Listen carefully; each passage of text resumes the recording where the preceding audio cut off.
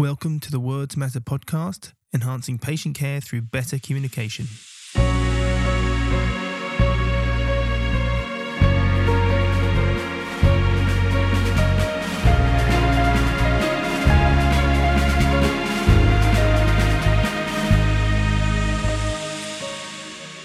Welcome to another episode of the Words Matter podcast. I'm Oliver Thompson. So today I'm speaking with Professor David Nicholls. David is a professor in the School of Clinical Sciences at AUT University in Auckland, New Zealand. He's a physiotherapist, lecturer, researcher and writer with a passion for critical thinking in and around the physical therapies. David is founder of the Critical Physiotherapy Network, an organisation that promotes the use of cultural studies, education, history, philosophy and sociology, and a range of other disciplines in the study of the profession's past, present and future.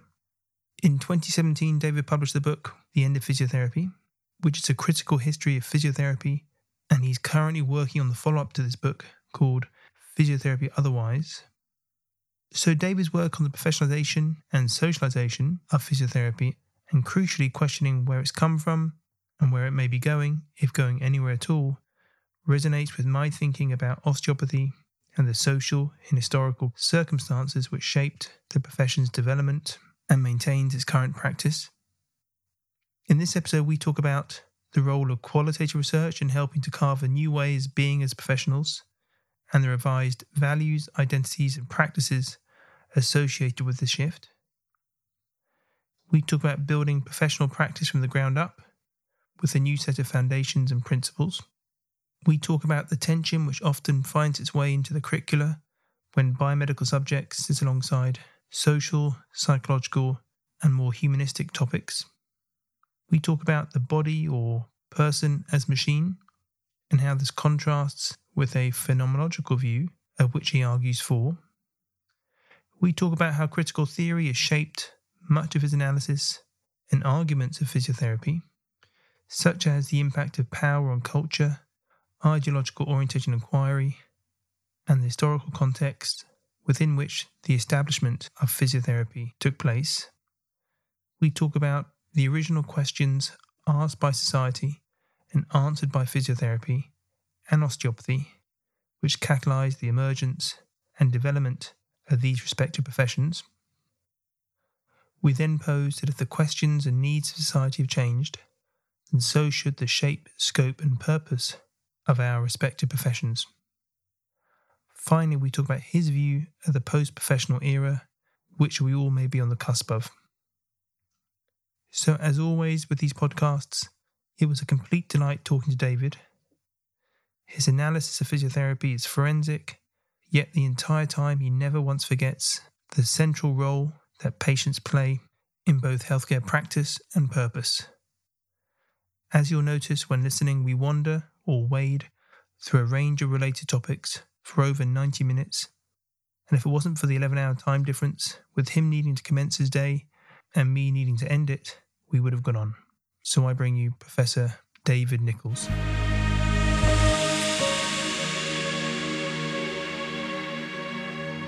Dave, welcome to the podcast. Thank you. It's lovely to be here, and thank you for the invite. And as I said in the email, I've been listening to your podcast for a while now. So it's lovely to actually see you and have a conversation with you. Maybe you could start by telling us a bit about your academic and clinical and intellectual background. Okay, so well, first off, I'm a physiotherapist. I trained in the UK in the 1980s and worked as a physio initially my plan was to work in paediatrics. I worked at the Children's Hospital, did my rotations, but increasingly, or even at an early stage of my academic career, I was interested in at the start of my clinical career, I was interested in the academic world. Did a master's degree in research methodology in Birmingham, in the UK, at a school where I thought I was going to be getting relatively straight research methods. It ended up being a very radical left-wing Marxist department where we didn't learn about SPSS and correlation coefficients. We learned about Black feminist methodology and disability activism, and it was a phenomenal thing because it resonated with me so much. I've always been quite a political person, and I've always been interested in what the lived experiences of my patients were, as much as the clinical side.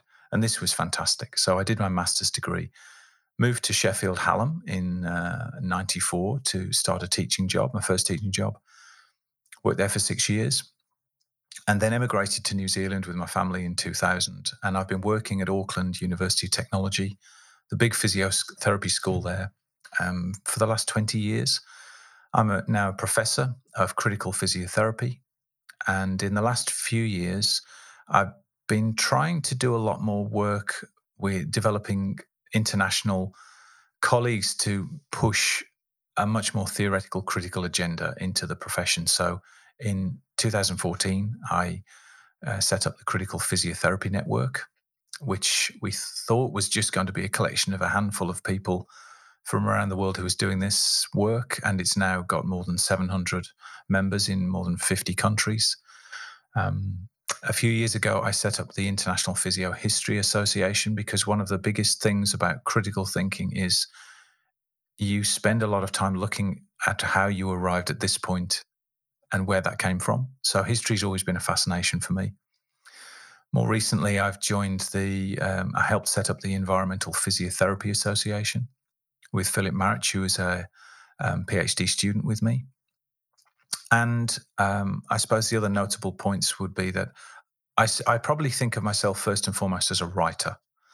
And a couple of years ago, I wrote a book called The End of Physiotherapy, which caused a little bit of a stir in the profession, I think as much because of the title, but also because it was really the first attempt to do a book-length critical history, to ask the question about how did we get to here as a profession? What are the problems we're now facing and where do we go? I've also co-edited a couple of books with the Critical Physio Network. Manipulating Practices was the first one, and then Mobilizing Knowledge has just come out. And I'm in the process of writing a follow-up to The End of Physiotherapy, which will be out reasonably early next year, probably the middle of next year, called Physiotherapy Otherwise. So that's me. Thank you so much. And I say pretty much not every guest, but most guests, I tell a bit of a white lie, but it is true that you are top of the list. But I've got so many who are top of the list that you Yeah. certainly were. And my history of kind of coming into your work is as a PhD student and trying to get to grips with qualitative research. I stumbled across this series of 3 papers in the International Journal of Therapy and Rehabilitation, I think, if you remember back in That's 2009. right. Yeah. Yeah. And they were just, it was like a torch through the dark for me. Oh, wow. They were wonderful. And I'll link or signpost these papers in the show notes because they were really, truly brilliant and really helped me get my head around a tricky time of my doctoral studies. And I mean, that's an interesting point to start with because those papers have been read and used by a lot of people. I've had a lot of emails from people who've said they found those papers useful. And I think that points to something about some of the ways in which I think I'm a little bit unusual in physiotherapy. But it's astonishing to me that even undergraduate physiotherapists, and I can't speak to osteopaths, but certainly from a physiotherapy point of view, they have almost no exposure to these other ways of thinking. And so those papers are quite rudimentary. I mean, as you would know now, they're introductory. But for a lot of people, they're just the starting point. And undergrads, postgrads, yeah, it surprises me given how deeply we are embedded, not just in quantitative methods, but in quantitative ways of thinking from the very first day of training. It starts. And it's just, we have these assumptions about knowledge and truth and reality, which are just pretty much just battered into us from childhood. And so the minute, I think what was challenging for me or being exposed or making that transition from a largely in fact purely quantitative upbringing as a undergrad, and then suddenly finding Mm, out there's this thing called ontology or epistemology, or there are different mm, descriptions or conceptions of some of these ideas. It was a bit like the Truman Show, where you suddenly find that there's a whole other reality yes. beyond the fence. And your papers really broke that down and gave me some comfort, and then inspired myself and a couple of colleagues, Nikki Petty and Graham Stew, to write 2 papers, similar papers, pretty much introducing qualitative methods to manual therapists. And we pretty much just copied your format, and they did pretty well too. But I want to go back to a point you just made about this being battered into us. I'm particularly interested in the ways that these ways of thinking are not battered in, Mhm. but come in very subtly in ways that seem obvious. Um, when we think about what the critical part of the work that I do is, what critical means for me, one big part of it is to try and take those things that seem obvious that shape the way we think. Now, I don't know whether physios think particularly that the volumes of anatomy that they get and physiology and biomechanics and kinesiology, particularly in the early days of their training, are are are just neutral technologies, but they absolutely aren't. They shape a particular way to think about bodies, about people, about health, about well-being, and nobody explains it to them, and nobody says we are giving you one perspective here, and it's a very powerful perspective, and it's going to shape the way you think for the rest of your career. But that's the stuff that really intrigues me, the stuff that comes in the kind of sneaky way. Exactly. Well, I think somewhere I wanted to ask about how biomedicalism sneaks its way into curriculum. I think you mentioned it's Mm. somewhere, I think, but and just analogous to that is looking at quantitative papers published. And as a qualitative researcher, you have to reflect and be quite critical of the positions and the assumptions that you're carrying with you during your inquiry. And then the quantitative research, hence in a thesis, you have to have a dedicate, maybe a couple of chapters to your theoretical positioning. Likewise, with the papers, you've got to acknowledge the position and assumptions that you hold. Whereas the quantitative research is just the assumption is when you're reading a quantitative paper, a systematic review, or randomized controlled trial, there's no mention about the epistemological ontological positioning of the researcher. It's just assumed you're all on the same page. So there is just this, yeah, there's just this assumption that it's so dominant that it doesn't even need to be said that we're all, post-positivists, or whatever the view might be. There's a quote that I used that opened my PhD thesis back in 2008 that I put in the front of the book, The End of Physiotherapy. And it's written by a New Zealand GP and poet, a guy called Glenn Colquhoun. And he was writing about the relationship between the European settlers and Maori in New Zealand, which is like any indigenous culture, any colonized culture is fraught. And he said the thing about majorities is not that they can't see minorities, it's that they can't see themselves. Hmm. And although he was talking about New Zealand Europeans settling an indigenous country and colonizing it, I think that relates to physiotherapy. It's not that we can't see necessarily other ways. And I think it's true of quantitative researchers. They know that there are existential and experiential aspects of health. They know that there are socially constructed aspects of health. They live in the real world. They go to their doctor. They take their kids to school. They shop at the shops. They live in the real world. It's just they don't see how their own framing has been conditioned in a particular way. To assume that numbers, quant research, um, results conclusion, methods, results conclusion kind of models, they presume these to be just an expression of the truth. Yeah. And everything else is inferior to that. And so you get these hierarchies of knowledge, and you get case studies at the bottom and randomized controlled trials at the top. And you get this overbearing system that says if you're going to be a proper professional, you've got to imbibe these ways of thinking about the truth and basically see all that other stuff as marginal. Yeah, and I think Lachlan describes the hierarchy of evidence as an epistemological hierarchy. That pretty much you've got, there's a certain valid truth that sits at the top, and all the kind of the all nonsense, the qualitative or expert opinion, as it's sometimes called, that just resides in the kind of Vauxhall conference leagues of evidence. Vauxhall Conference. And one of the things that I think, certainly what I've been trying to do with a lot of the work with things like the Critical Physio Network, is trying to connect this up with other ways of thinking in physiotherapy. I wrote a chapter for a new edited collection called Mobilizing Knowledge, which is an edited collection of critical writings from people in the Critical Physio Network.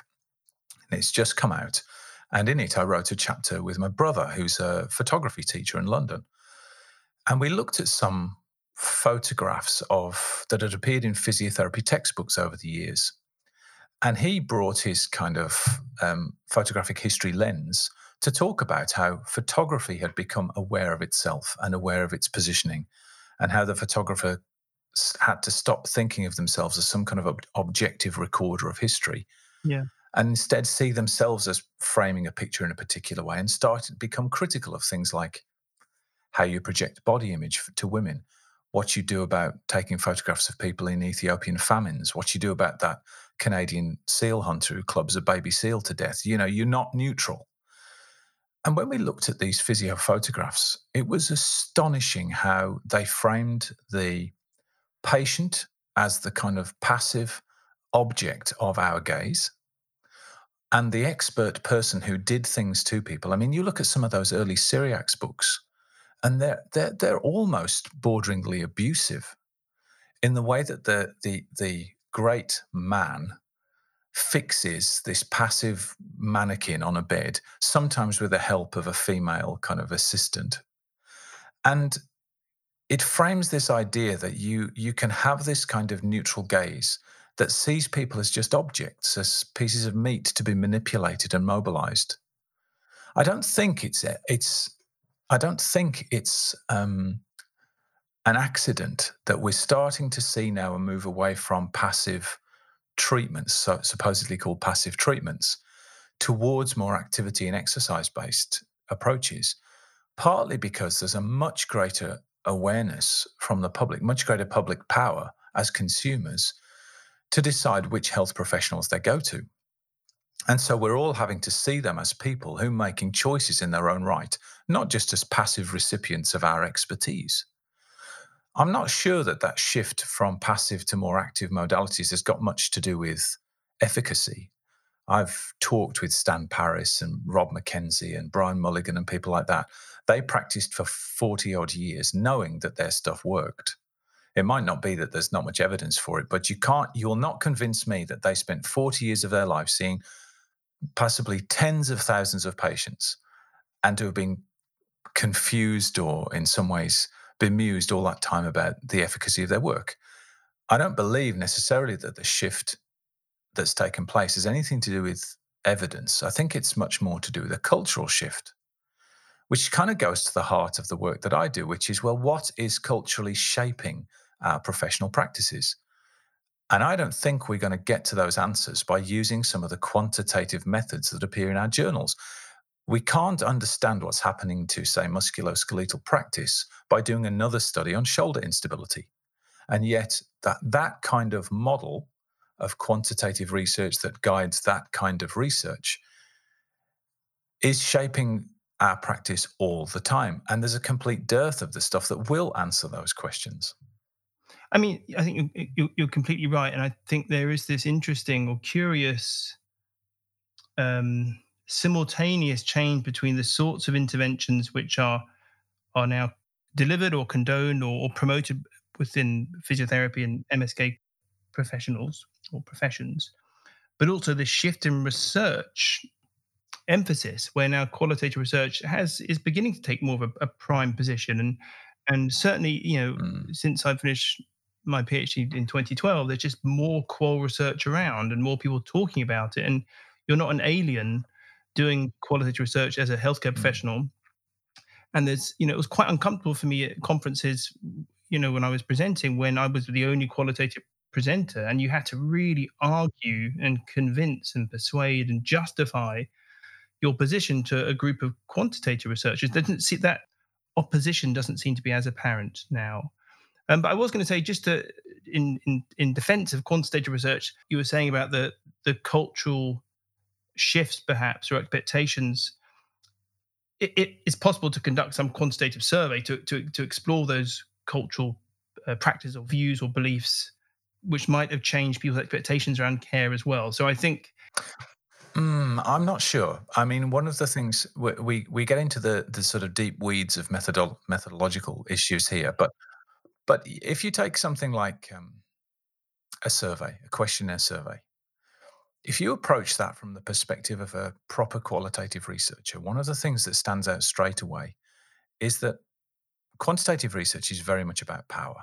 All research is about power to some extent, but qualitative research has at least attempted to look at the question of me being the one asking the questions and setting the agenda, and you being just the passive recipient of that, much like in the old musculoskeletal physio books.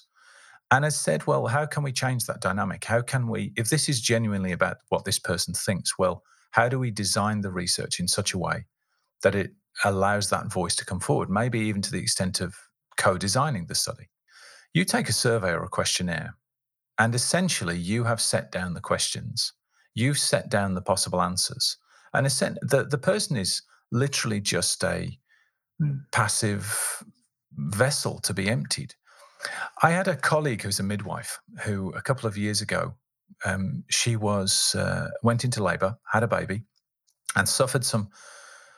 She described it as low mood, but it was probably postnatal depression. And there was a midwife who she didn't know, who was at the time doing a survey for some research she was doing for a master's degree. And I kid you not, she came onto the ward with a clipboard. And having done all the informed consent stuff, she started the questionnaire that she'd set out. And the first question she asked, holding this clipboard and a pen in front of her at the end of the bed, to this friend of mine, she said, "Are you depressed? Yes or no?"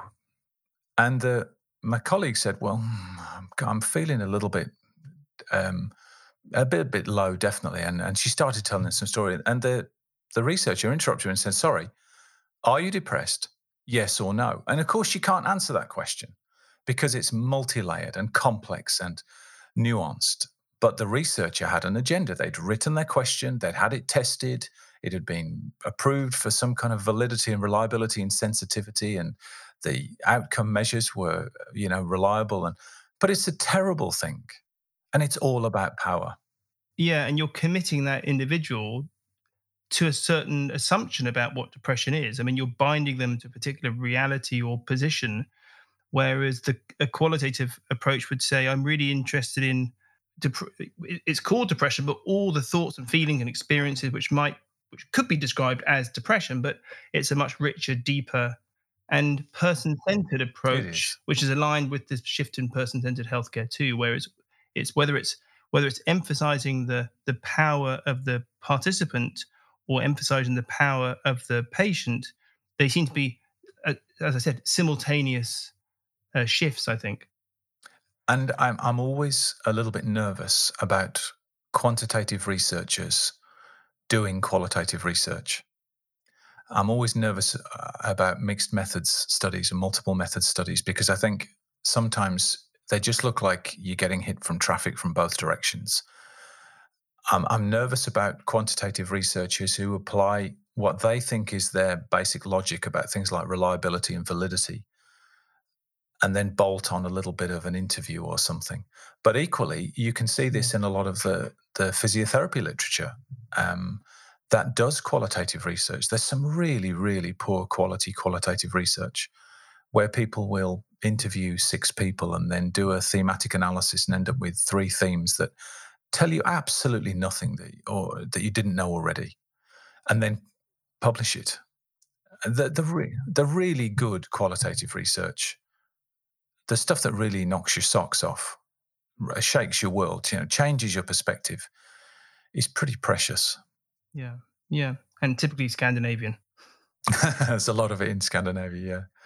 Yeah, yeah, And maybe that's because or I don't know why the Scandinavians are particularly good at it, but there's the simple reduction of qualitative methods purely, or qualitative research to purely a set of methods and techniques for analyzing absolutely. data or collecting data, rather than really immersing oneself into those theoretical or ontological, epistemological positions, whatever it might be, that paradigm, and really getting Yeah, a sense of, why is yeah. it okay? And I remember you said this. I can't remember which series of your 3 papers you said it, but I don't think you ever really answered it. But I think it might have been the first paper where you introduced the philosophy of qualitative research. I think it was, Mm, and you said by the end of this paper, I would have convinced you, I'm paraphrasing here, why it's okay for mm, qualitative studies to have a small sample size, or even you might even put a number on it, three participants.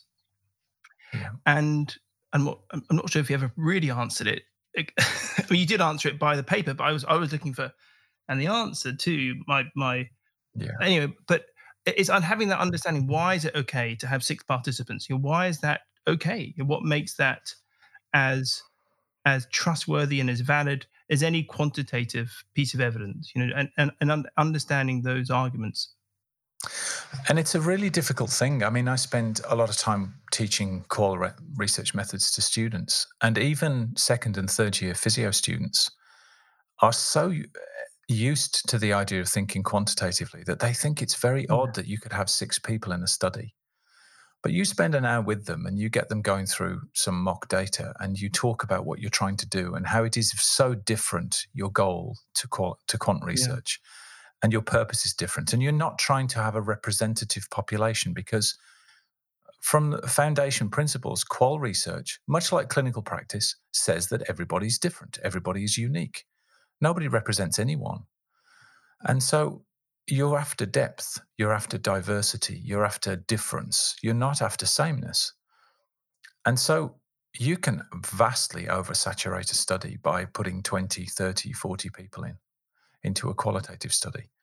You don't need that many. I did a study with 8 people with chronic lung disease at the end of the 90s, a big phenomenological study on breathing. It took me 4 years to gather the data from 8 people because it's immersive, it's detailed, it's complex. It's no more detailed than if you do a study with 10,000 data points in a spreadsheet from multiple quantitative measurements across time. It's no more detailed or complex than that. That takes time too, but it's a different, you're doing it for a different reason, you're doing it for a different outcome, you're doing it for a different purpose. And the two do not comfortably sit together. Well, pragmatism is the thing that brings those two together, right? That seems to kind of marry the two competing paradigms. That seems what underpins much of mixed methods research, where you kind of just paper over the cracks, I suppose. But I think the thing, again, we are digressing, but it's the slippery slope of relativism, I think, which sometimes I don't know, either undermines qualitative research. I'm not sure, but I announced in my thesis that I took a relativist position, meaning that truths are multiple and there is no single objective reality and truth, all that kind of stuff.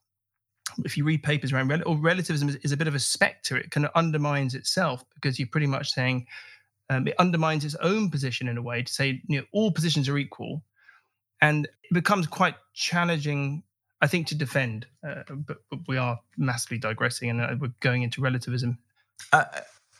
But I think if you start down this route of saying, well, I accept that each of my patients is unique, each of the people I live with and work with is unique, and I want to understand what and I'm doing the kind of quote marks here, truth, air quotes, the truth of health for them is. If you start from that basic principle, then you have to start thinking about then what does that truth mean?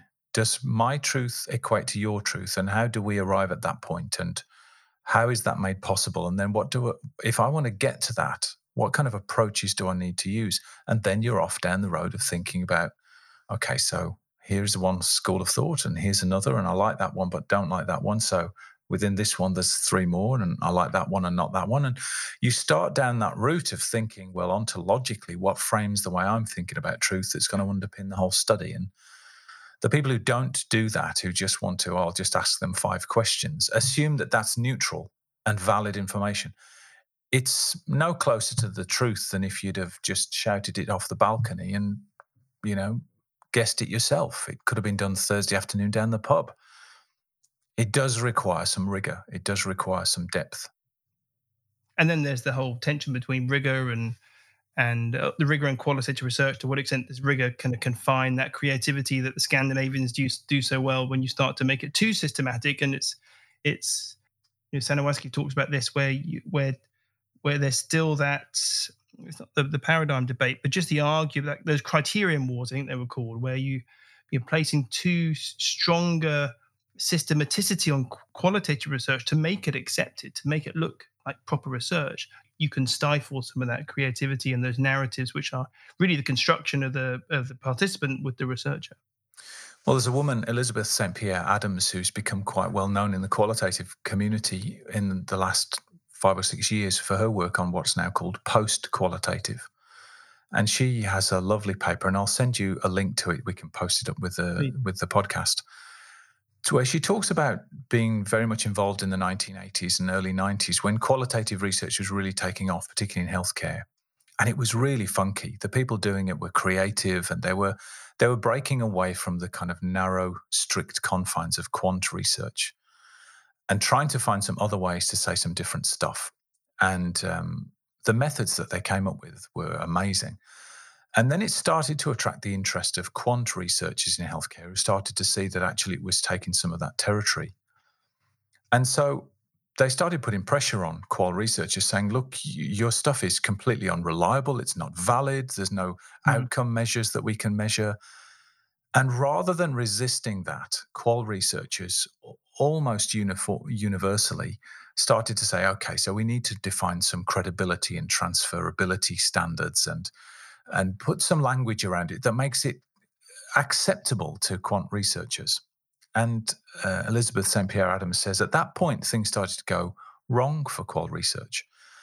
And for the next 20 odd years, you see a barren spell of qual research, which debates rigor and methods and validity and reliability and credibility and standards and systematizing the process Yeah. to the point where Adams is now saying we have arrived now at a point where there's a cleft in qual research. You've got the people who want to do it in a kind of systematized quasi quant way, and those people who are holding on to the idea of the radical possibility of thinking differently. And that's the post-qualitative world. And if you look in journals like Qualitative Inquiry, Yeah. you'll find stuff in there which is really funky. I mean, Yeah. outrageously weird, that transcends the humanities, that transcends the arts, that transcends performance-based work, that transcends design. But this is where the real innovation is coming from. This is where the really funky stuff is coming from. The other stuff, the standard qual stuff, is quite an arid space now. And it's looking almost like quant did in the 1980s and Yeah. 90s, where people were still using pie charts. It's not a good space, really. And it might be pressure from journals, being on a journal, authors have to submit a checklist. So using Coric, for example, some reporting guideline where you've got to include X, Y, and Z, and it begins to standardize essentially the layout and the description, and to some extent the methods of the papers themselves. Well, this goes back to what we were saying earlier on about the subtle ways in which quant imposes itself on students in their curricula, but also in publication, because you only have to you only have to make a condition on a journal that it has a hypothesis, aims, methods, results, conclusions section. They have to be in there. And already you've imposed a quantitative way of thinking about reporting. Yeah. And if you can't deviate from that because you can't see why you could, then you don't understand what qualitative research is. So it's going to be a ropey, a difficult journey for that article to get published anyway. And we see this all the time. There's really in physiotherapy, there's one journal that is used a lot for more complex, more subtle, theoretically robust thinking, physiotherapy in practice, I'm talking about. And that has an open word limit, which is important because a lot of the stuff we do is theoretically complex and needs explaining to an audience that doesn't know that stuff. And it doesn't impose the aims, methods, results, conclusion kind of model. You can structure the paper in whatever way is consistent with what you're trying to do. Yeah. Why the other journals can't be more open to those kind of approaches, I don't know. Did you remember seeing Trisha Greenhall's response to the BMJ? So BMJ with her, or their position was, we're no longer going to publish qual research for Yeah, whatever reason. yeah, And then there was quite a nice retort back actually from Trisha and colleagues, which not only argued theoretically but also evidenced the fact that some of the most highly yeah, cited journals within BMJ were qualitative papers, like some paper on diabetes or something like that, which was or statins or cholesterol, whatever it might be. yeah, That was really interesting. yeah. I'm just interested to know that did you get into the physiotherapy-ness of physiotherapy? So the muscles, the bones, the joints, manipulation, did you learn the kind of attachments of the iliolumbar ligament? I mean, or did you know quite early on that actually that's just not for you? You're much more interested in, as you said, the lived experience of your patients?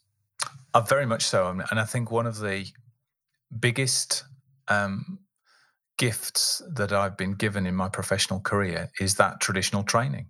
Um, I was My interest clinically was respiratory physiotherapy, so I still know all you could probably need to know to walk onto a medical ward or an intensive care unit or treat somebody in the community.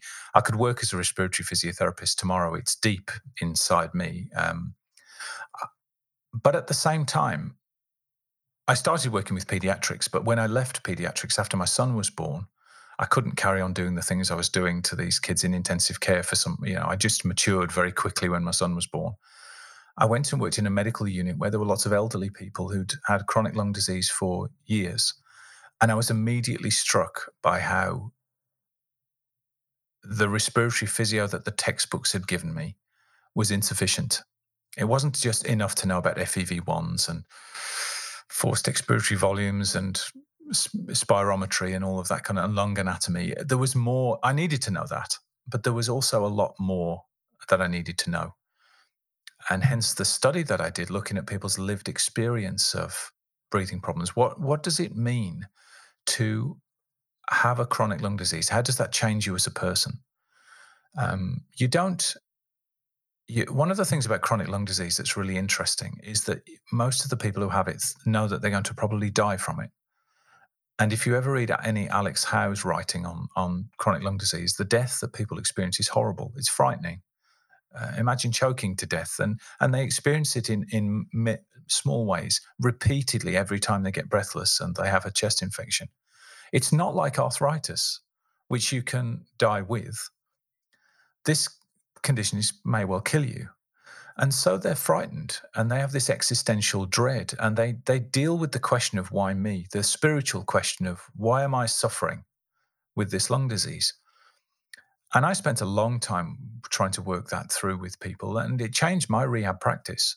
So I think the biggest gift that I've probably been given is a standard biomedical training, but then a realization that there's a world beyond there that is infinitely fascinating and complex. So a couple of points there. One is that, so when you did you look around at your colleagues or peers at the time that necessarily weren't alive to the lived experiences of their patients? Did you look at them and think they're just not interested in people's lived experience, or they just don't know there is a lived experience? Why is it that, because if you're any sort of clinician, even the most biomedically entrenched, robot of a physiotherapist, where you still care about the individual. I mean, you wouldn't. There are other things one can do which you don't, which isn't healthcare. If it's about money, you can go into banking or something else. But if we assume for a moment that the minute you enter a profession, whether it's physiotherapy, osteopathy, or medicine, you have some desire to take care of someone. Why is it the case that not everyone is just obsessed with people's lived experience? Why you and not your colleagues, for example? That's a incredibly difficult question. I don't think it is. I don't think it is, because I think if you look at most experienced clinicians of whatever stripe, whatever professional discipline they're in, to live in the real world, to be a good clinician, mature clinician, you've got to understand people. You've got to know what makes people tick. You've got to be a caring person. You've got to be a thoughtful person. You've got to understand that is as important, and in some situations more important than knowing the clinical, the functional anatomy of that particular thing at that time. We know that, and there's plenty of evidence to support that. And you ask any experienced clinician, they'll say that that's the case. In fact, I would say that for a lot of our students who graduate and go into practice, that journey to realizing how important that stuff is a real sort of pivotal moment in their career. And some of them don't ever get it and leave, become frustrated because they can never become technically good enough. They learn all the techniques they can possibly learn after 2 or 3 years, and they become good at their craft, and they start looking for that added extra thing.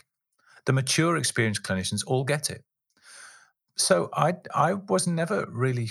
I spent a long time thinking that was grounded in the judgment of clinicians, and I was doing a lot of qualitative work looking at people's lived experience.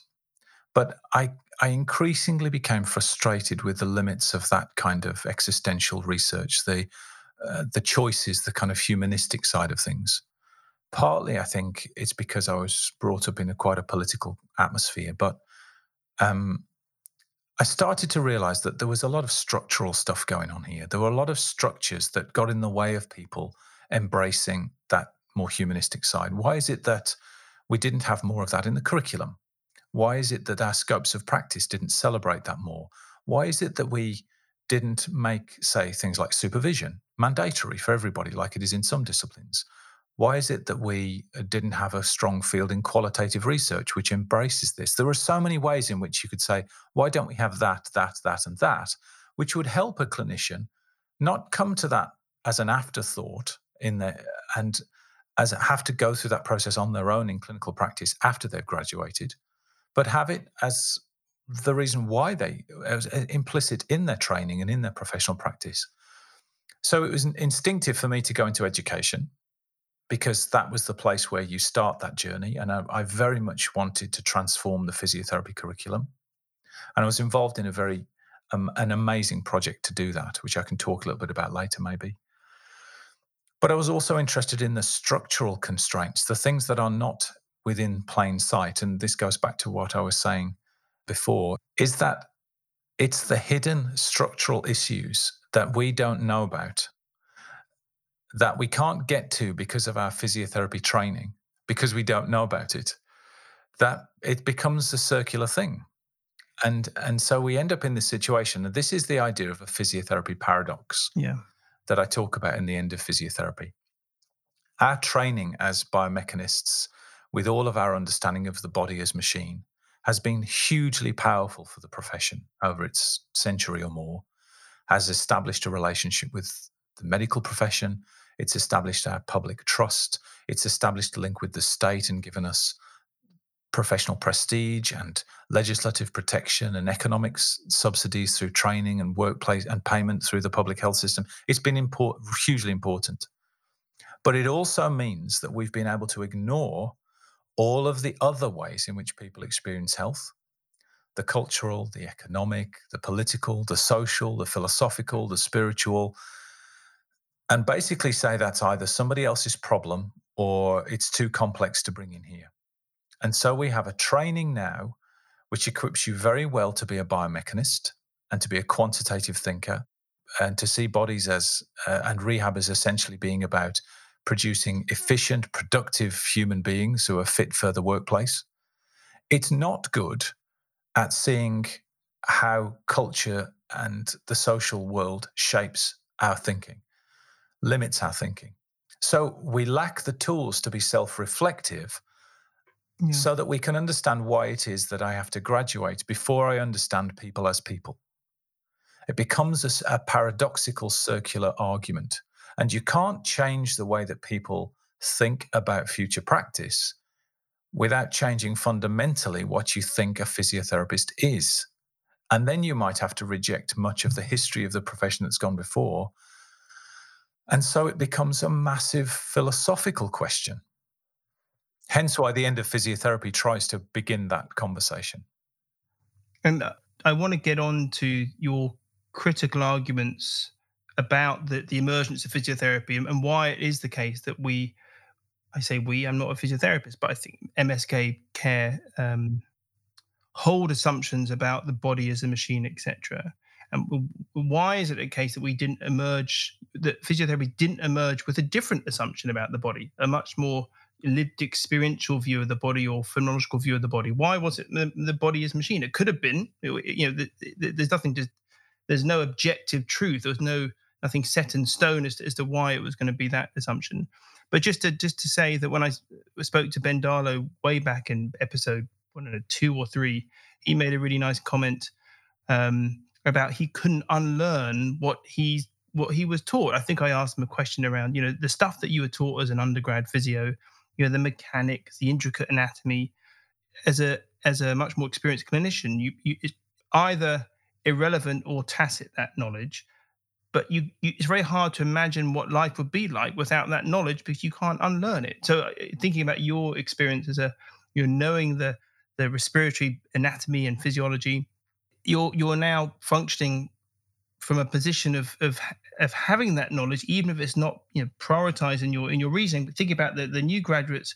I guess it's the challenge of trying to educate new students or new clinicians, and by saying, well, biomedical knowledge is overemphasized and seemingly irrelevant, let's rip it from the curriculum and replace it with more humanities or more psychology or something like that. That's they might well be missing something in their kind of practice knowledge without some of that information. Does that make sense? It does, absolutely. I've two thoughts here. One is that I don't think you have to jettison the knowledge that you had before.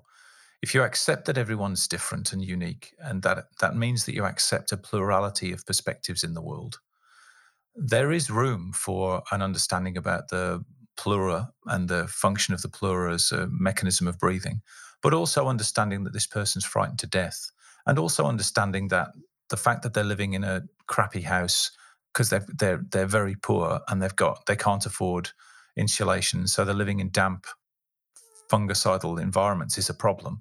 You can hold all of those things at the same time. My issue is that physiotherapy largely excludes a lot of that and says, no, the only real focus you need to have is on the pleura and on the FEV1. And anything else that you need to have, you'll just acquire by osmosis or some process later in life, and you'll just mature on your own, as if those things will just be innate and be absorbed and they can't be learned as skills in the same way, or there's no depth to them. And I think it does a disservice to the profession. But it is tricky, isn't it? Where you is to get the balance right, and it goes back to our discussion about research. To adopt two positions at the same time, thinking about mixed method research, you're either a positivist and you hold assumptions about reality and truth, etc., or you're a relativist or whatever it might be. These are competing positions. So thinking about the body, either the body is a machine and there are bones and muscles and objective kind of entities that reside within those structures, those things, or it's about a lived experience. And I suppose as a student, uh, you know, as a student, which one is it, Dave?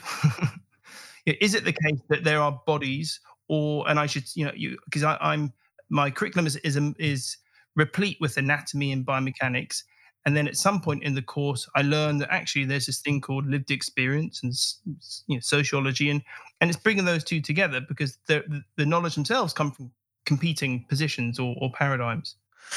Well, this is a complex question and a complex answer, but there's a couple of things that I want to comment on here. The first thing is that in 2006, I wrote an article called Possible Futures for Physiotherapy. And it tried to argue that there are maybe four ways in which we can progress from here.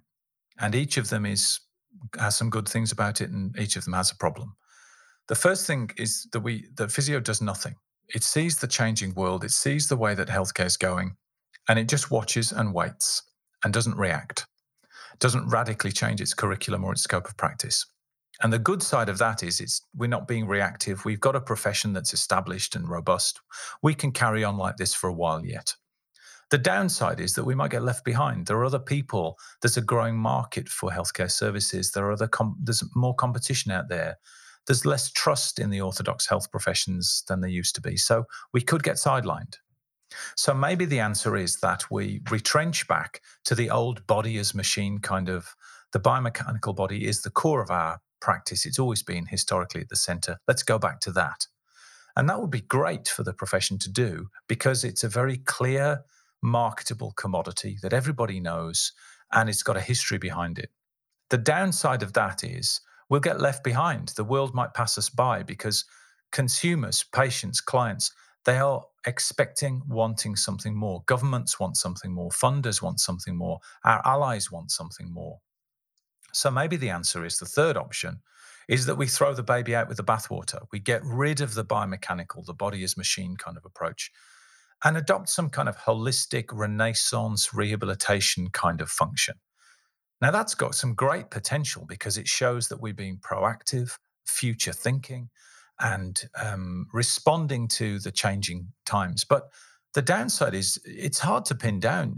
You don't know what you are. There's no boundaries to it. There's nothing you can claim. You're just all things to all people. And so it becomes amorphous and intangible, and nobody knows how to do the curriculum or standardize anything. So the fourth option is that you try to find some way to bring the best of the old into the best of the new. And this then comes to the second part of your question, which is about, well, which do you choose? Which wins? Because as you absolutely rightly point out, these different perspectives come from unique paradigms. Now, I know you've done a lot of work about the biopsychosocial model. You've talked a lot about it on the pod. I am no fan of this model at all. I think it tries to bring together paradigms that just do not reside together. The bio side, the biological perspective, is fundamentally different to the social perspective, and the social is fundamentally different to the psychological. And that they should not be brought together in an easy, convenient way. Now, I don't think we're seeing that. I think actually a cynic about the biopsychosocial model, and I would call myself a cynic, would say that it's predominantly been dominated now by behavioral psychologists aligning with medicine. You're not even getting the breadth of psychology in the biopsychological part of it. You're just getting a particular kind of psychology. And there's almost no social whatsoever. The social stuff that you see in the literature that's published that talks about the biopsychosocial model is just tacked on very minor social home kind of issues. This is not the social perspective. It's like the embarrassing relative. We don't mention about grandpa. No one quite knows what to do about the social side of things. It's rare. It's kind of a totally just alluded to, but no one goes into depth. It's brushed over quite quickly in the literature. Yeah. Which for me is the impetus behind this second book that I was talking about. This book, Physiotherapy Otherwise, whereas the end of physiotherapy was an attempt to try and tell a critical history of physio.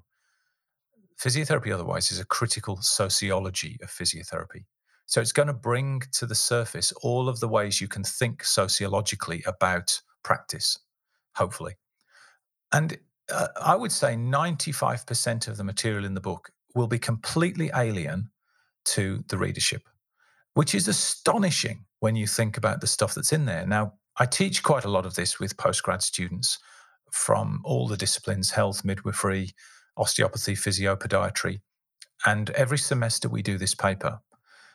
And I'm constantly astonished by how little they know about social theory. And yet when they hear about it, they go, oh my goodness, that is exactly what I'm experiencing every day in work. So the first thing is there's a lack of understanding. And I would say that perhaps the most common question I got asked after the end of physiotherapy was published was, well, you don't tell us what the answer is. You get to the end of the book and we're looking for the 10-point checklist of what to do. And I can understand why people ask that, but I thought a lot about this afterwards, and it occurred to me that actually part of the reason my reluctance to do that was partly philosophical, but it was also to do with the fact that there's really no basis to this research yet. We're going to need another 10, 20 years of work like this to even get close to thinking about what the answer is. The number of studies that you're seeing out of people in the critical physio network, by comparison with the number of papers that are published by physios every year, is still very small. There's very little qualitative research. There's very little philosophically informed, good quality research in physiotherapy. We've had 100 years to be doing stuff about physiotherapy to entrench this methodology and this paradigm. We need a bit more time to experiment and play and to explore before we can get even close to knowing what the answer to your question is about, which one wins. I don't know. I don't personally think you have to compromise any of those approaches, but I think you need to be able to live in at least those three main worlds and understand how they are fundamentally different to each other. Or you need some kind of framework which can comfortably integrate or allow those three to sit together. And I think someone like Peter Stilwell would say an activism would be his framework by which he could comfortably reconceptualize the biopsychosocial model. I was mentioning about the curriculum process that I went through at AUT took us 6 years to do. And one of the courses that we developed was a second-year course called Embodiment, Health and Movement, which I don't think you would see in many physio curricula. And the idea was that it introduced the students to ways of thinking about physiotherapy and used that three sort of biopsychosocial model as a framework. And the students got to spend 2 weeks with a private practitioner as part of their course. And during that, they designed a tool that allowed them to assess the different ways in which the practitioner practiced. And we unpacked each of the three domains in quite some detail and said they are distinctive. And we said, for instance, if your practice is very much in the biomedical space, the biomechanical space, the biological space, then you'll probably structure it in particular ways. You'll put a lot of emphasis on measuring things. You won't spend a lot of time building relationships with people. You're probably going to be working in acute illness and injury. You're probably going to have short treatment sessions. Your position is probably going to be quite powerful. You're going to mandate to the person, do this, do that, do that. And you're going to have lots of outcome measures and measurable statistical stuff. But if your practice is set up very much in the kind of psychological, experiential, humanistic frame, then you're going to put the emphasis on human relationships. You're probably going to have longer treatment sessions because you don't want to get into the details of what's wrong with your knee joint. You want to find out what's going on for them. You want to build a rapport. You want to focus on more of the subjective elements about what things mean to people rather than what things can be measured. You're probably not going to take a lot of measurements. The design of your clinic might be more about building a relational, comfortable zone rather than a clinical space. And then if you operate in a social domain and you see health as being socially constructed, your practice might actually be within a local community. It might look at the local community's social issues, the social determinants of health, like poverty and education and polluted atmospheres and access to walkways and things like this. You might actually work with communities rather than one-to-one with individuals. You might build up a sense of what that community understands as a culture historically about what health matters. You might shape your practice based on the community's needs, not necessarily your own knowledge. And so he said to them, go out and look at these practices and develop a tool that measures and assesses how much is very biological, how much is very personal and experiential, and how much is very social. And they came back and then we mapped them on a simple triangle. And you would be amazed at how many of them said that the physio practitioners were generally around the middle. So you're finding practitioners who are working out how to engage with communities and a social context and with individuals and an experiential context and combine that with their biological, because that's the real world.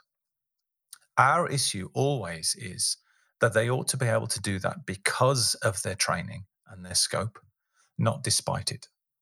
So, how do we get to the point where the experiential aspects are understood, where people understand what phenomenology is, what intentionality is, what the work of Edmund Husserl was? And they also understand the social context, and they understand a little bit about Karl Marx and wage slavery and alienation and gender.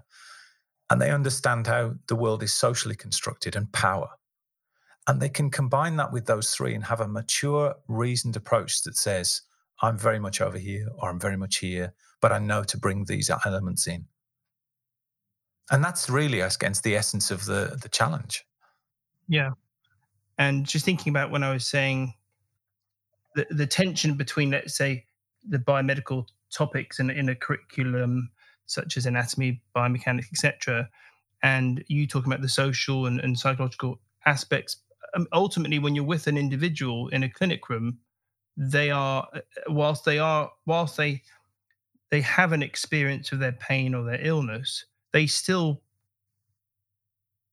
possess a knee. I mean, there is still a patella there, whether or not the word is a social construct, but there is an object which looks something like you and I might call a patella or an L4, an L5.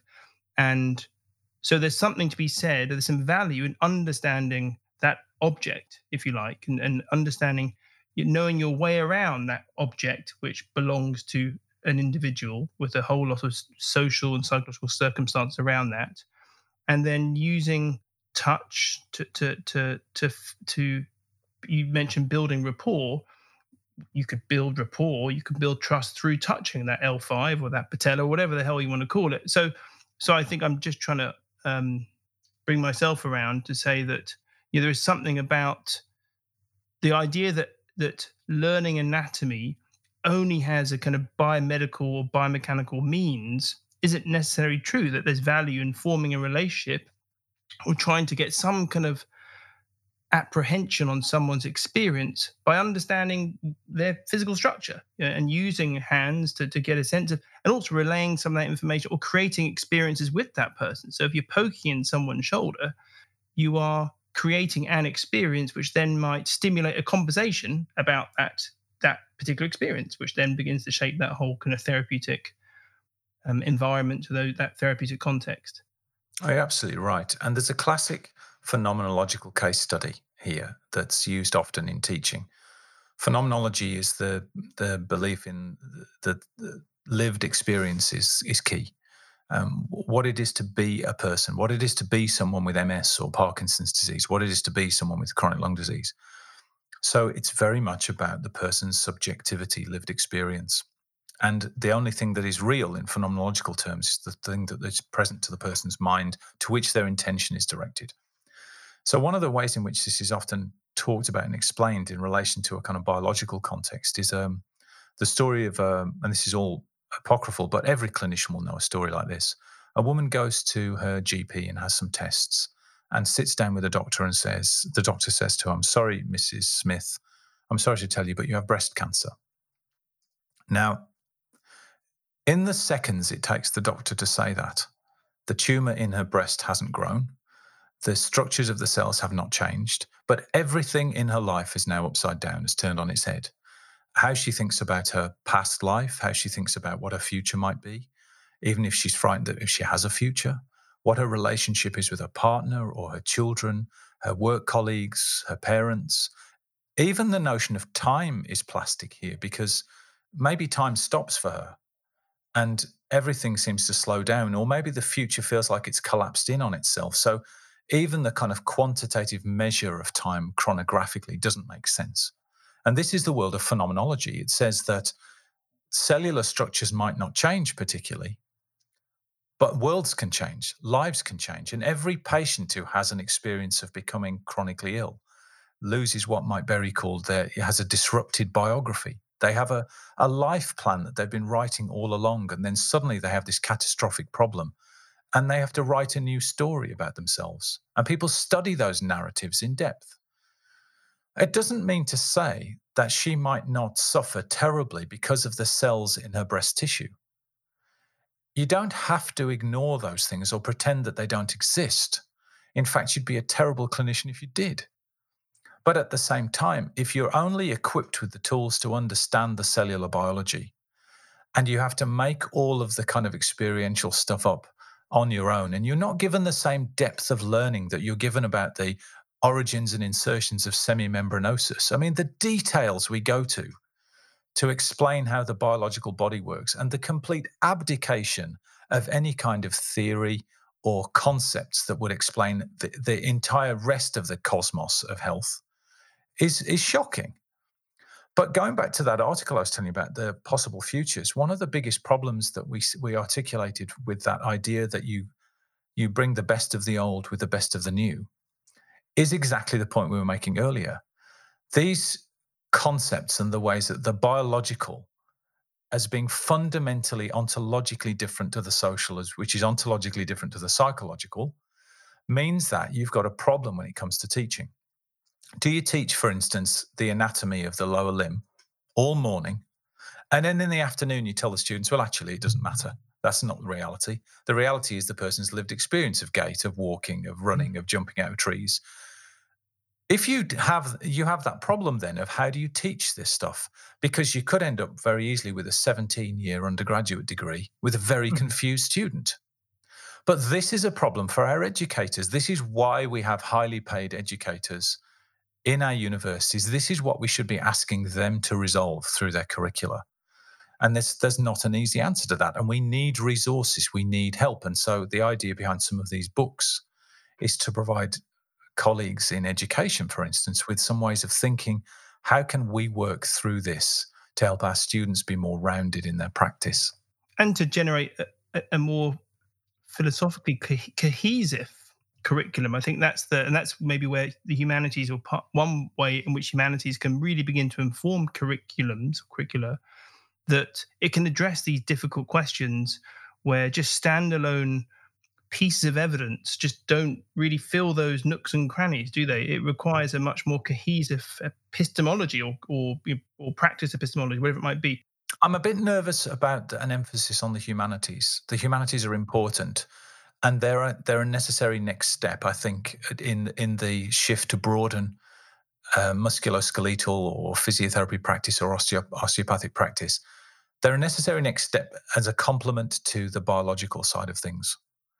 But I think they still give you a very much of a kind of human agency perspective. They give you a sense that the human is the center of the world here, and that and in some cases, I think people have taken that on its most trivial level and seen that, okay, so we just need to communicate with people better. That's all it is. I actually think there's a third dimension that's completely missing from our curricula, and that's a sociological perspective. I think we need to understand issues like power and race and class and prejudice and gender and capital, and these things that have never seemed to be related to health in a lot of our health disciplines, but that are not so much about personal relationships. They are about social structures, things that shape us and shape our choices. Whether we want them to do it or not, they do, they exist. We see that with things like the Me Too movement and Black Lives Matter. There are individual choices being made by people, and there's a relational context here, but there are social structures in society that situate professions as elite and patients as passive, that situate doctors at the top of a hierarchy in healthcare as a historical artifact, that situate our professions as allied to medicine because we want to experience that kind of power as well. And we'll do what medicine has done, and copy those traits that were first discovered in the 1930s and 40s and talked about as great things, so that we can secure our position in the healthcare system. We'll compete for our territory to make sure that the osteopaths and the chiropractors have a hard time, taking our work. We'll practice things like social closure, and there's so much stuff out there to understand about the power of the work that we do that we don't even touch on. So I'm a little bit nervous about the humanities being seen as the answer, because I think what that does is it brings a relational context. It sees people as people, but there's more going on than just people here. And I think we need to also be thinking a lot about social structures that shape people's choices and what people do. And is this, you said you spent 6 years trying to develop a new curriculum at AU. Did you get there in the end? I mean, did you arrive at a curriculum which addresses these issues, these limitations, the lack of cohesion? I think it made a really good start. I mean, we had an amazing curriculum, and the first cohort of students went through in 2012. So we've had a few years to work on it now. Not long after the curriculum was implemented, one of the things that we started to realize, and I feel very responsible for this, really, having set the curriculum up, is that the staff themselves, the educators, struggled to shift their own ways of working. So, for instance, we had courses which brought the musculo and the neuro teams together around a different kind of model. Instead of having musculoskeletal papers and neurological papers, we changed the shape of what they were learning, the students were learning. We got rid of single discipline papers, so there was no more anatomy paper and physiology paper, and everything was threaded through. And there's a long explanation about this, which I won't go into. But in some of and we call them papers, not courses or modules. They're called papers for some reason here. But this one particular paper, which threw the neuro and the muscular teams together to co-teach, started to come up with some really interesting problems. The musculo team were very used to teaching to almost like spreadsheets, checklists. So here's a Thomas test, and this is how you do it, and here's some photos of how you do it. And then, okay, get into twos, try it, and I'll come around and check and make sure, okay, that's good. And then the exam came around and you just had to repeat that kind of technique. And there'd be a book, maybe of 50 or 60 of these things that the students had to learn. The neuro team, they taught differently.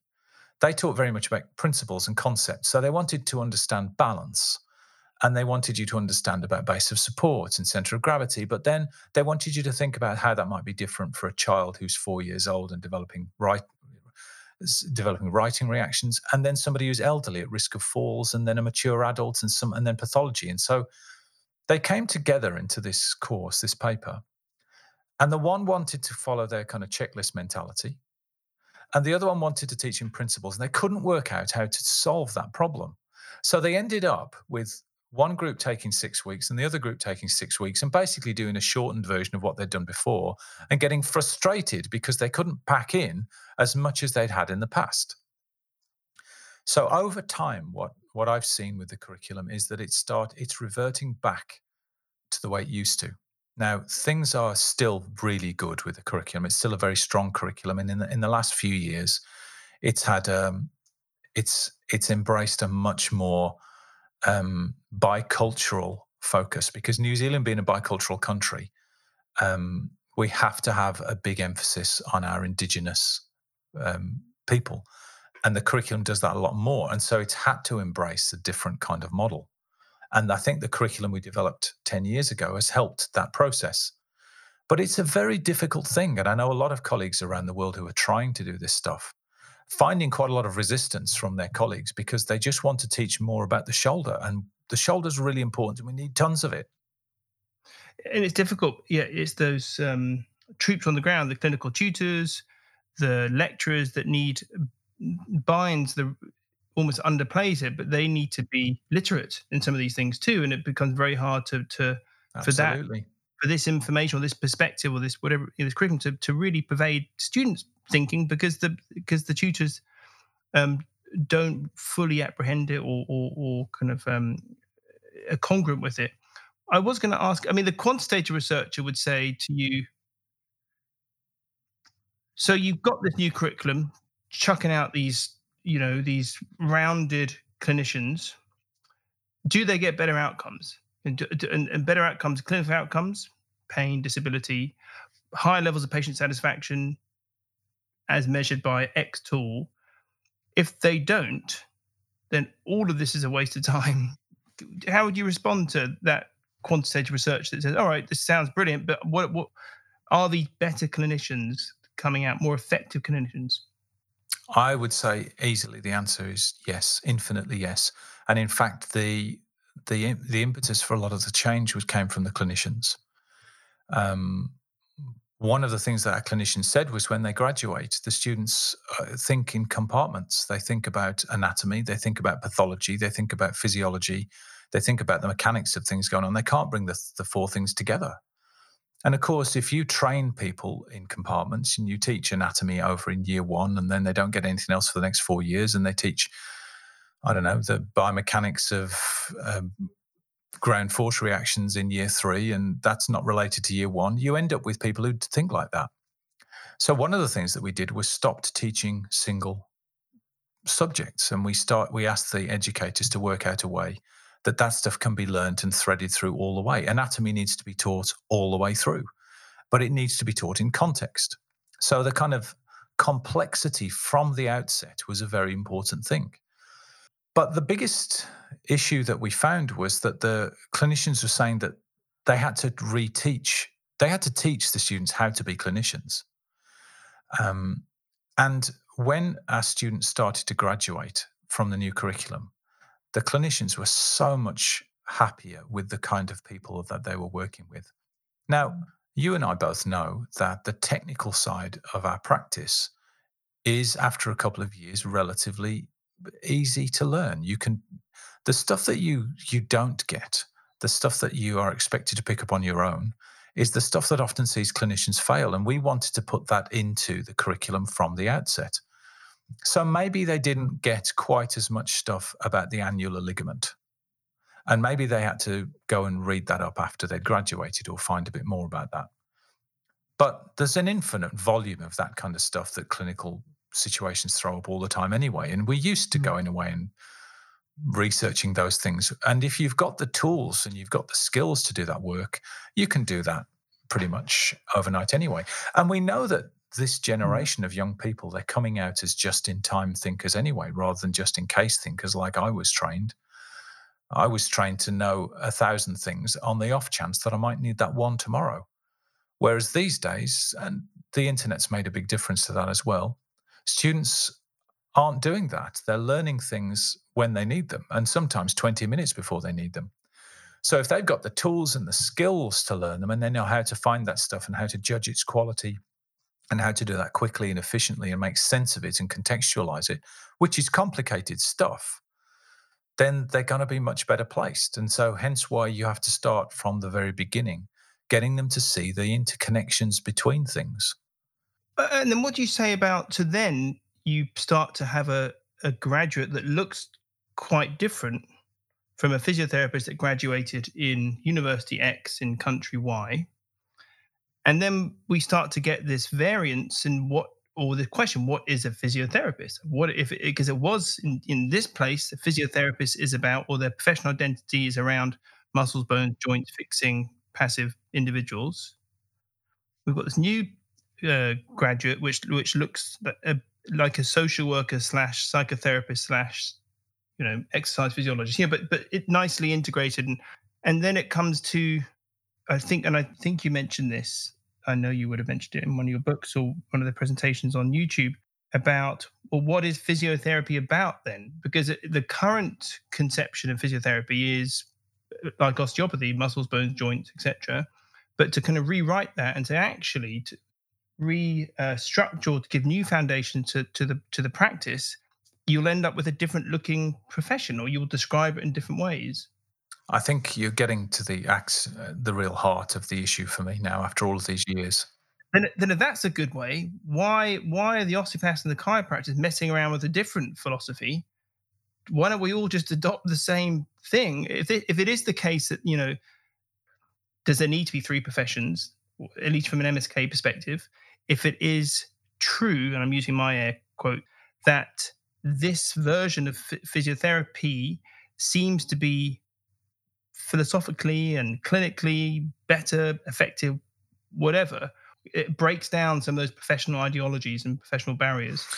Yeah, as I say, I think this is getting to the real heart of the questions around our professions right now, and why I think this book, Physio Otherwise, is going to tackle this. Where is the professional project right now?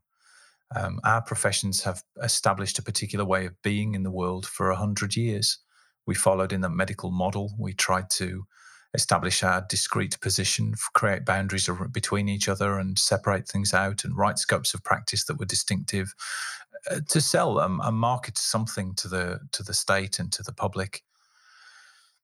We are unquestionably now entering what Edgar Burns has talked about as a post-professional era.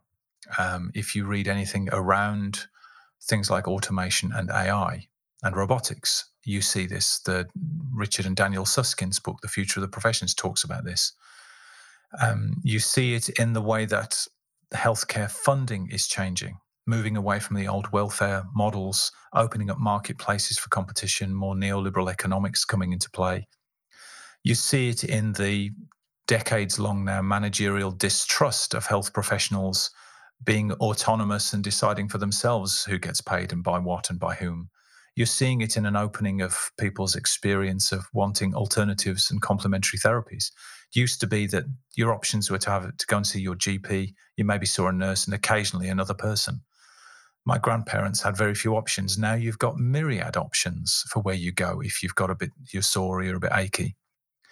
You're seeing it in the aging population and the fact that people are living with multiple comorbidities and long-term conditions that can't be cured, that aren't amenable to just the professions that were great at the acute self-limiting conditions. In so many ways, we are coming to a crossroads, not just because it's not just for physios, it's for all of us. All of us that have claimed orthodox territory in the past have claimed to be conventional. So we're all facing it. We are entering a post-professional era, and we need to understand what's going on here and how this is happening. you've got to bear in mind, I wrote a book called The End of Physiotherapy. So I'm that book was the start of a contemplation about, well, if we are arriving at this point where the traditional model of what physiotherapy is and where it sits in the world in relation to medicine, in relation to the state, in relation to the public, in relation to our collaborators and competitors and allies, if we are arriving at the end of that point, what does the future look like for physiotherapy? And slowly, I'm starting to get a clearer sense of what that looks like. And the last part of Physio Otherwise will unpack that, how I see what that might look like. I think that the territorial disputes between physios and osteopaths and chiropractors are probably an artifact that began around the 1970s and will probably carry on for another decade or two.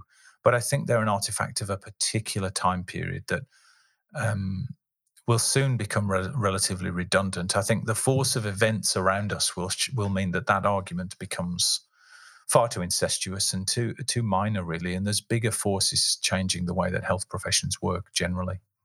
Yeah, I think from the perspective of osteopathy and probably chiropractic is that it arose, in the 1800s in Missouri in opposition to medicine. It was these founders kind of looked at what medicine was at the time and thought, well, this just giving arsenic for back pain doesn't seem to work particularly well.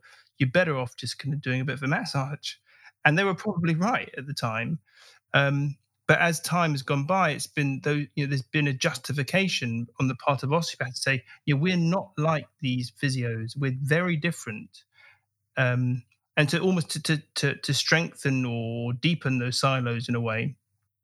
But what we're talking about now just begins to break down those barriers. But it still requires professionals to accept them and to be open to them. And my sense is that often these I don't know what I think, whether the the the professional identities are getting stronger and people are resisting. And the minute you start to look like if you're an osteopath, you kind of look or behave like a physio, you kind of get chastised by your professional colleagues. I don't quite know. It still requires kind of buy-in from the professions to lose some of these ideas and to take up new conceptions or theories or practices. Well, I think we're in a fortunate position because we're not journalists. We're not taxi drivers. We're not people working in the manufacturing industries that have been decimated by automation and neoliberal economic reforms and things like that. In our world, I think people are always going to want physical contact. They're always going to want some kind of therapy that involves people putting their hands on. And I hope that in the future we're still allowed to do that and we can do it. But some kind of way that somebody can look at a pattern of movement and go, there's something wrong there. And I think I know what it is. Let me see if I can help. I can't see that disappearing. So I think we're in a good position. But I think there's another question to be asked. And I ask this of my colleagues sometimes, and it is, if it was in the interests of the public to dismantle osteopathy or physiotherapy, would you do it? And I'm sometimes alarmed that people even have to think about the answer to that question. Yeah. Because, of course, the key point there is if it's in the public's interest. And sometimes we use the rhetoric of patient and person-centered care a lot, but our primary project as physiotherapists is to preserve the good name of physiotherapy and promote physiotherapy, and sometimes in competition with others, and to see it endure and persist. I'm more interested in whatever kind of physical therapy needs the people are going to need in the future. Now, whether that means that we have to dissolve the old model of physiotherapy because it's too centered on the body as machine, and we have to reconstruct it from the ground up again to be something different, to be something more holistic and more rounded and more relevant to the 21st century, and we have to get rid of the name and we have to start again with something new, I think then there's an ethical and moral question about that. Because if that's in the public's interest, then of course we should do that. And whilst it would be painful for people to see that kind of reformation of something that they've spent all their life training in and feel very much is part of their identity, it's still ethically wrong to persist with a program and a curriculum and a scope that is serving the interests of its members and not the public. Yeah, no, I completely agree, and I think that you didn't hit the nail on the head. It's about preserving or holding on to these ideas or these practices purely or merely to fulfill some sort of sense of fulfillment, identity, satisfaction, selfishly, which gets in the way of other ways of being or practicing. I think that's the problem, and it's no doubt you can hold on to. I suspect, much like religion, you can hold on to some somewhat wacky or obscure beliefs and behaviors, but don't necessarily get in the way of living an ethical, moral life. And I suspect it's much the same with healthcare, that you can, if you want to believe that that you can palpate the CSF flowing through the ventricles of the brain, as long as that doesn't get in the way of ethical, evidence informed, relational care, I don't necessarily see the problem. But when it starts to get in the way of effective practice, then it becomes a problem. These ideas or these theories do become an obstacle to better care. I absolutely agree. And I think one of the things that we're seeing is in the last decade, and we've seen it really very much this year, is how the internet and social media is liberating people to some extent to express their individuality in some very complex and very nuanced and very diverse ways. Maybe people always wanted to do that, but they didn't have the means or the mechanisms to do it like people have now. And I know people bemoan the fact that you have have social media, and it's sometimes very shouty and very rude and things like that. But from a pragmatic point of view, what people are trying to do there is express their unique identity. It's what we talked about from the basis of qualitative research. That has to inform what our next generation of physios and osteopaths think about the world. They think differently about their identities to the ones that we inherited from our parents and grandparents and began our training whenever we trained. Professional practices, the identity of a physiotherapist will mean something different to somebody who's 10 today to somebody who's 60 today. You'd hope so. You would hope so. But to impose a model of a curriculum and a scope of practice on the 10-year-old who's coming into physiotherapy in 8, 9, 10 years' time from somebody who's in their 60s, and to think that physiotherapy could operate in the world in the same way and exist in the same way, or offer the practitioner the same kind of sense of coherent security, I think is a misreading of the way that 21st century world is.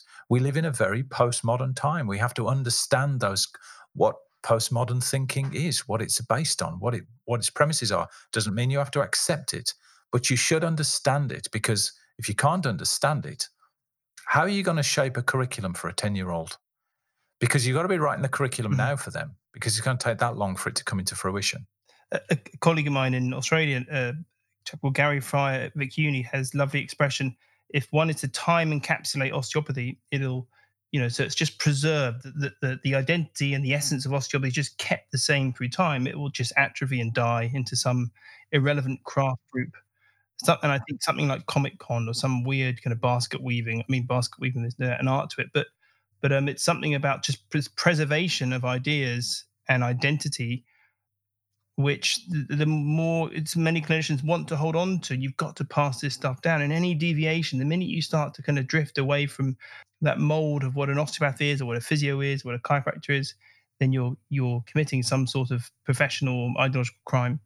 And I think it's a mark of a mature profession that it can have these Yeah. conversations and not feel like somebody's trying to destroy the profession. And I think it's fantastic that in physiotherapy we have things like the Critical Physio Network, and we have these articles being published, and they are getting published, and people are reading them and talking about them and having a conversation, because I think the more of that, the better.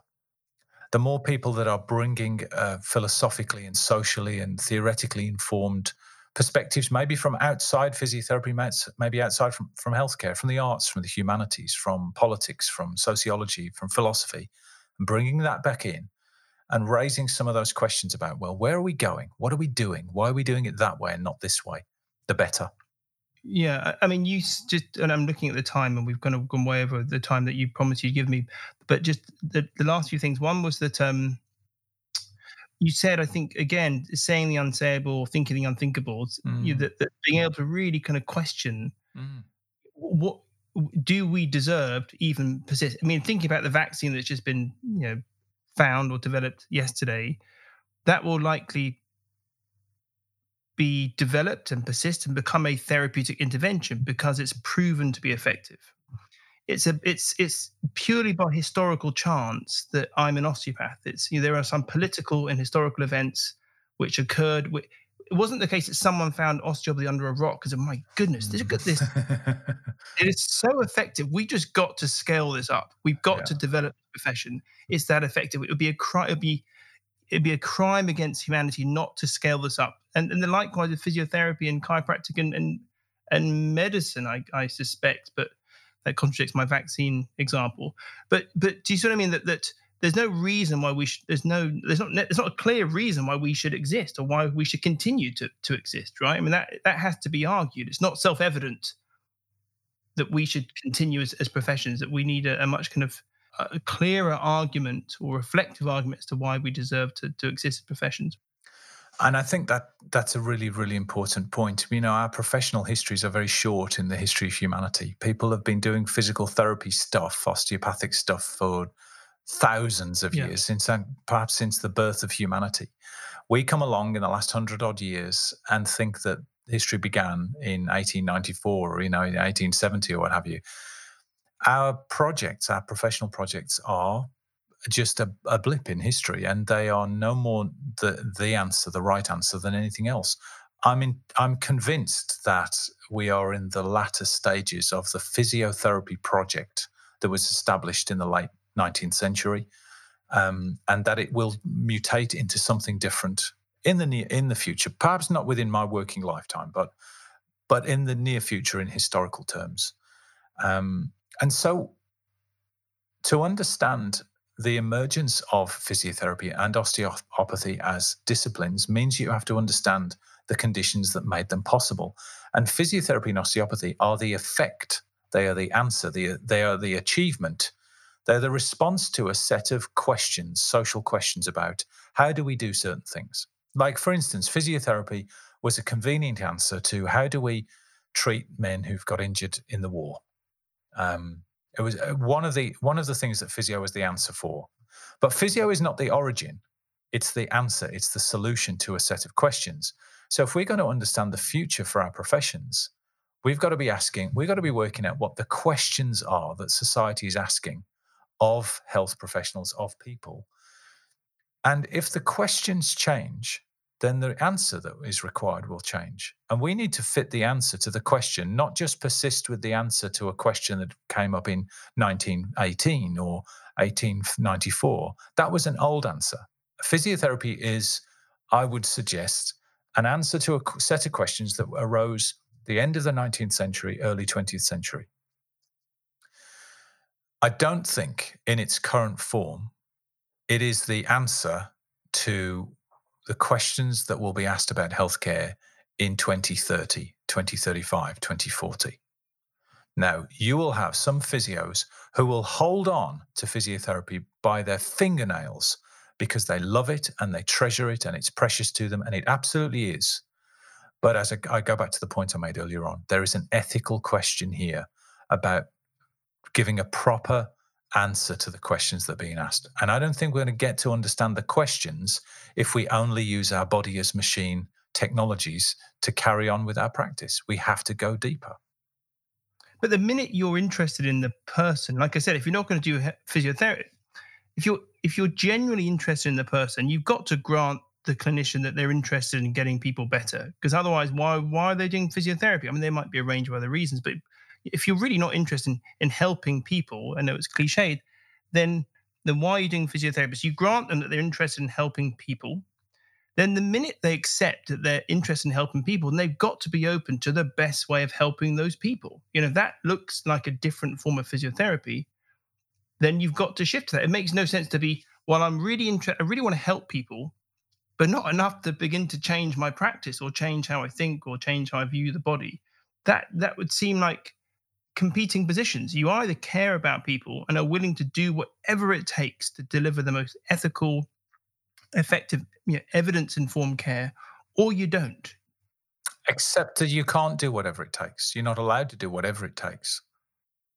You're allowed to do whatever it takes within a restricted boundary of what the profession says is allowable, because the profession wants to establish its scope and its position. It doesn't want you being a counsellor, doesn't want you being a psychotherapist, doesn't want you treading on their toes. It certainly doesn't want you doing prescribing medications, although some of that's relaxing now, or there are all kinds of restrictions. But also, I think you're right. It is complex, the reasons why people are in practice. Wanting to help people is definitely a key feature. But at the same time, right now, for instance, one of the reasons why orthodox health professional practice is so much in demand for students is it's one of the few remaining secure jobs. Most young people know that the job situation is so precarious now that actually they'll go into something because they know that it's a job with a career with a good job prospect. I mean, there's nothing wrong with that. The idea that health professionals come into it and they don't care about money, they don't care about status or prestige, they just want to help people. Is I mean, it's nice, very romantic, but I accept that, but it's on the list somewhere. But I guess you're right. yeah, absolutely. If it's the case that it's number 3 on the list, and actually it's more about making money, then I can see a motivation not to change. Yeah. Well, if the money moved, I mean, in private practice, for instance, there's a massive drift towards public health and health promotion work, and if you had government funding shifted from, say, the management of acute, short-term, self-limiting conditions to managing social determinants of health in the community, and money was put there, you would have osteopaths and physios flocking there in droves because they're trained, they're skilled, they can do that kind of work. It's just, you can't do that work if there's no funding support. You can't live on the basis of it. You have to be able to make a living to be able to practice your job. So if the money moved out there and the policy shifted, then we would go there. So the economics matter. The economics may be the biggest single thing if we're going to have a transformed professional environment. The biggest economic drift, though, is towards neoliberal reforms, which are essentially taking away public support for health funding, putting more emphasis on the individual, and leaving the individual to use their tax dollars to choose what they want. So there's much less of a policy drive towards a welfarist model of a different form in the community that focuses on social determinants, public health, and such. It's closing down the old secondary care system, putting things in the community, and then leaving it up to people to decide for themselves. That's a problem for us because we've always relied very much on that centralized support to fund our training, fund our practice. If it goes out to individuals, then it will be devil takes the hindmost kind of competition. And then we'll definitely see a very different kind of relationship between physios, osteopaths, chiropractors, doctors, nurses, and such. We definitely wandered, didn't we? We did wander a bit. It was very nice. I'm totally, thank you. You've been so generous for your time, Dave. Oh, you're very welcome, Ollie. It was lovely talking to you. We didn't get to talk about evidence-based practice, a whole bunch of things that we didn't get to. We'll have to have another one and keep going. It was truly wonderful. You're very welcome, Ollie. It was lovely seeing you, and have a lovely rest of the evening.